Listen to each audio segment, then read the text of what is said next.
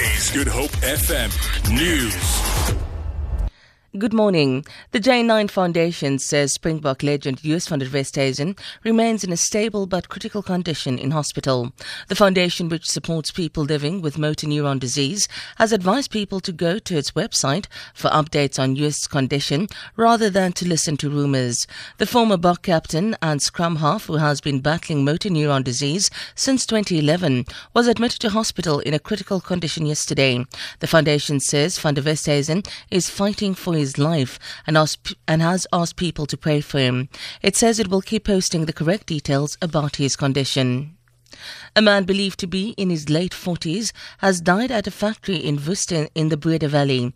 ER24 spokesperson Werner Vermaak says according to eyewitnesses, the man was cleaning an area at the factory when he collapsed yesterday afternoon. His co-workers performed CPR on him while emergency services were called. Vermaak says when paramedics declared the man dead on the scene, the cause of the man's death will still be investigated. Transport Minister Pure Peters has described the attachment of the Road Accident Fund's bank account by the Sheriff of the Court as unfortunate and regrettable. The attachment forced the RAF to halt payments to accident victims on Friday. Peters has apologised to everyone affected by the move and has ordered the fund to ensure that normality is restored urgently. In a statement, the Transport Department says while government was planning to introduce the Road Accident Benefit Scheme, the RABS, the RAF introduced a cash management plan 2 years ago to maintain regular payment. According to the department, the RABS was intended to replace the current fault-based system administered by the RAF, which often resulted in extensive and costly litigation. The RABS was meant to focus on immediate assistance of the claimant and not consider faults.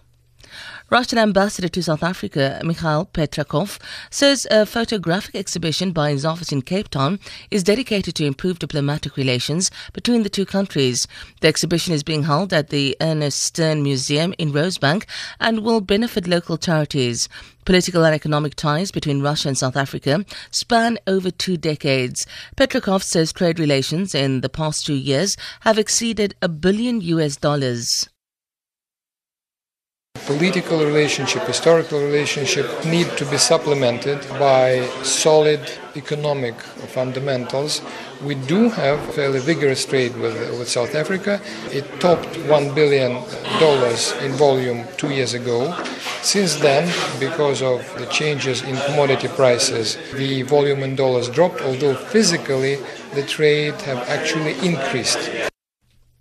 Cape Town duo Wendy Thompson and Carlos Gomez's dream of making tennis history is closer than ever. The pair hope to enter into the Guinness World Record books by playing the longest tennis match. They started their 65-hour challenge in Constantia on Friday. Money raised from the event will go towards developing tennis in various Cape Town townships. The match will end tomorrow morning. The SABC spoke to the pair, Wendy Thompson and Carlos, about 20 hours into the match yesterday. We'll get back to that sound clip in our later bulletins. For Good Hope FM News, I'm Sandra Rosenberg.